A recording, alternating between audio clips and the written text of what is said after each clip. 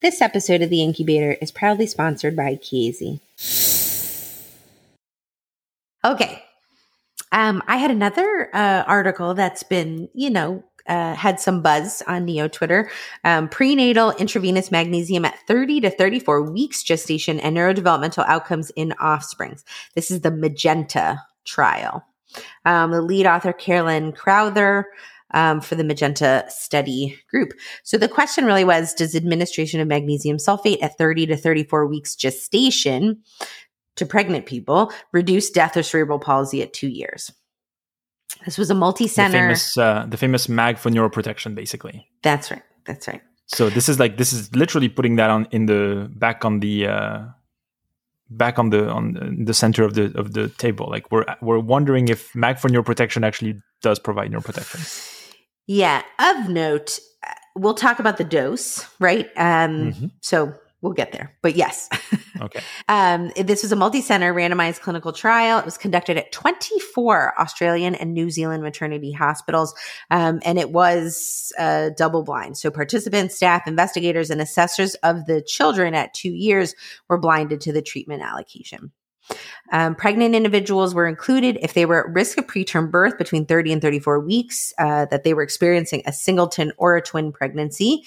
The birth was planned or definitively expected within 24 hours of recruitment, and there were no contraindications. These are maternal respiratory depression, hypotension, absent patellar reflexes, kidney failure, myasthenia gravis.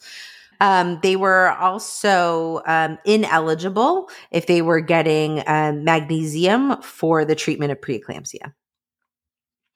Eligible individuals were randomly assigned to the MAG group or to the placebo group using a telephone randomization service. And they did a number of stratifications by hospital site, by gestational age. So they did 30 to 31 weeks and 32 to 33 weeks, and by number of fetuses, singletons or twin pregnancies. And so the intervention was magnesium sulfate, a 4-gram bolus or placebo, administered intravenously for 30 minutes. And otherwise, the care was per protocol at the individual site. But of note, this did not include a, what do they call it? This was like the loading dose, but there was no continuous infusion of mag sulfate. Maintenance? Maintenance. Thank you. You're welcome. That's the word. Oh, God. I have no excuse. I'm the one post-call. The words did not come to me. Okay. So that was the intervention.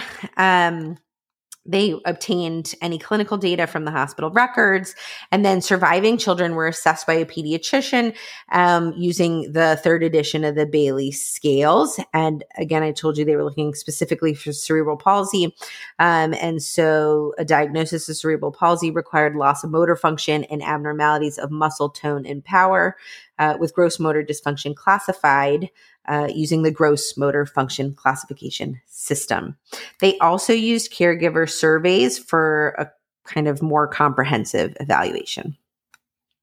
So the primary outcome was death, which was defined as stillbirth, death of a live-born infant before hospital discharge, or death after hospital discharge but before 2 years corrected age, or cerebral palsy. So death or cerebral palsy was the primary outcome. They had a boatload of secondary outcomes. There were 36 secondary outcomes that assessed the health of the pregnant individual, the infant, and the child.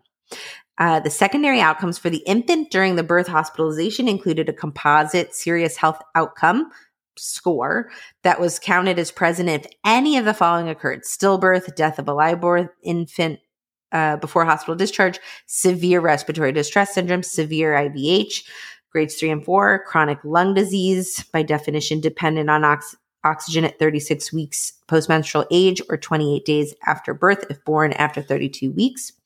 Proven neck, so diagnosis at surgery or postmortem, or radiographic diagnosis with a clinical history plus pneumatosis, portal venous gas, or persistently dilated loop. Severe retinopathy prematurity or cystic PVL.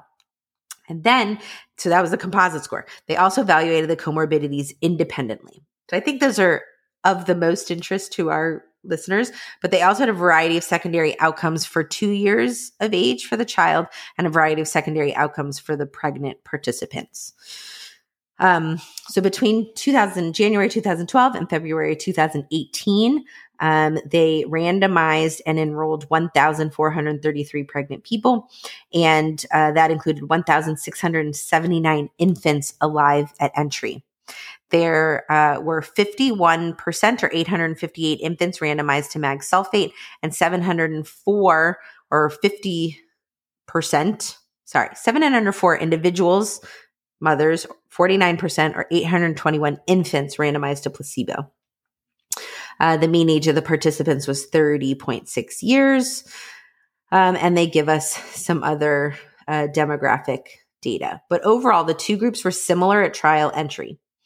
Almost 95% of participants in each group received the allocated treatment.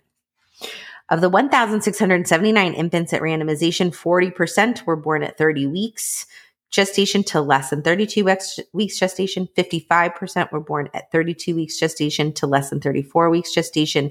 And 5% were born at 34 weeks gestation or later. There are 1,660 children eligible for the 2-year follow-up. And in general, for the infants at the 2-year follow-up, the baseline characteristics were similar at trial entry for that follow-up population. So for the primary outcome of death or cerebral palsy at 2 years, this occurred in 3.3% of children in the magnesium group and 2.7% of children in the placebo group, a risk difference of 0.61 or adjusted risk ratio of 1.19. And not statistically significant. In the sensitivity analysis, using data from all the sources, the pediatrician, the psychologist, the caregiver questionnaires, and the caregiver, it included one additional case of cerebral palsy reported by the parents, but overall, this did not change the statistical significance. There were 12 deaths by 2 years corrected age in the magnesium group versus 7 deaths in the placebo group. This is a risk difference of 0.48 or risk adjusted risk ratio of 1.5. There was no between group differences in the proportion of children who had cerebral palsy, 1.6% in the magnesium group versus 1.7% in the placebo group. For the other childhood outcomes at 2 years corrected age, there were no significant between group differences for death or any neurologic disability, death or any major neurologic disability, any of the individual neurosensory impairments, or the distribution of the severity of neurosensory disability. And then they looked at them stratified. So for children born at 30 to 32 weeks gestation, the rate of death or cerebral palsy at 2 years was 3.3%. The 32 to 34% was 3.4% and 0.8 in the greater than 34 week groups. Interestingly, children exposed to magnesium were more likely to have overall behavioral scores within the clinical problem range, 10%, compared with children in the placebo group, 6%. At 2 years and this was statistically significant. At 2 years, there were no significant between group differences for body size, blood pressure, use of health services, or respiratory morbidity. For the secondary outcomes occurring during the birth hospitalization, neonatal respiratory distress syndrome was less likely in the magnesium group, 34%, versus 41% in the placebo group, adjusted risk ratio of 0.85, and this was statistically significant. The number needed to treat was 21. Chronic lung disease was also less common in those babies in the magnesium group, 5.6% versus 8.2%, adjusted risk ratio of 0.69. The number needed to treat was 37. There were no significant between group differences in any of the other secondary outcomes. There were no serious cardiovascular respiratory adverse outcomes from the study infusion, but there were some adverse events that we frequently see in mommies getting magnesium, and they were obviously more likely in the magnesium group compared with the placebo group. And magnesium was more likely to be discontinued than the placebo. Fewer individuals in the magnesium group had a cesarean delivery. No between group differences were seen in the indications for the cesarean delivery. There were no between group differences in the risk of postpartum hemorrhage or need for a blood transfusion. However, more participants in the magnesium group had a major postpartum hemorrhage. So overall, the study takeaways were that administration of IV magnesium sulfate prior to preterm birth at the 30 to 34 weeks gestation did not improve child survival free of cerebral palsy at 2 years. Sorry, it was muted. I think this sort of shifts the criteria. No, what do you think about that? You mean what would be what is our threshold for mag sulfate? I think it moves the needle towards using this in before 30 weeks. Yeah, it's interesting, right? We saw something similar with betamethasone, right? The antenatal steroids in this kind of closer to late preterm group.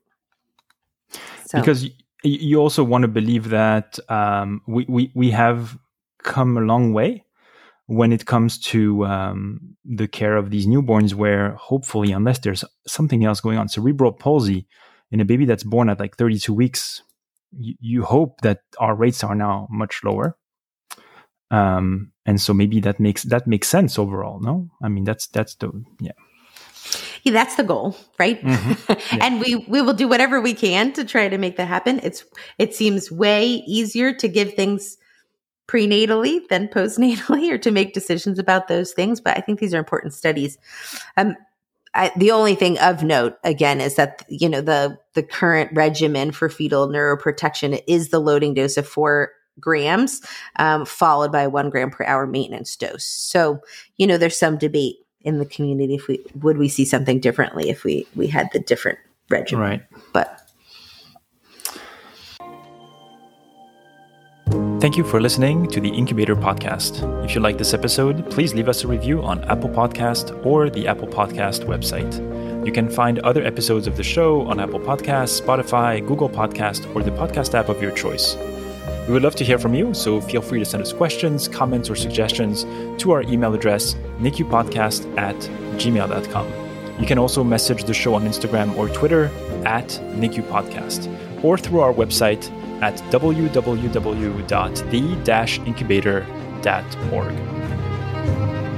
This podcast is intended to be purely for entertainment and informational purposes and should not be construed as medical advice. If you have any medical concerns, please see your primary care professional. Thank you.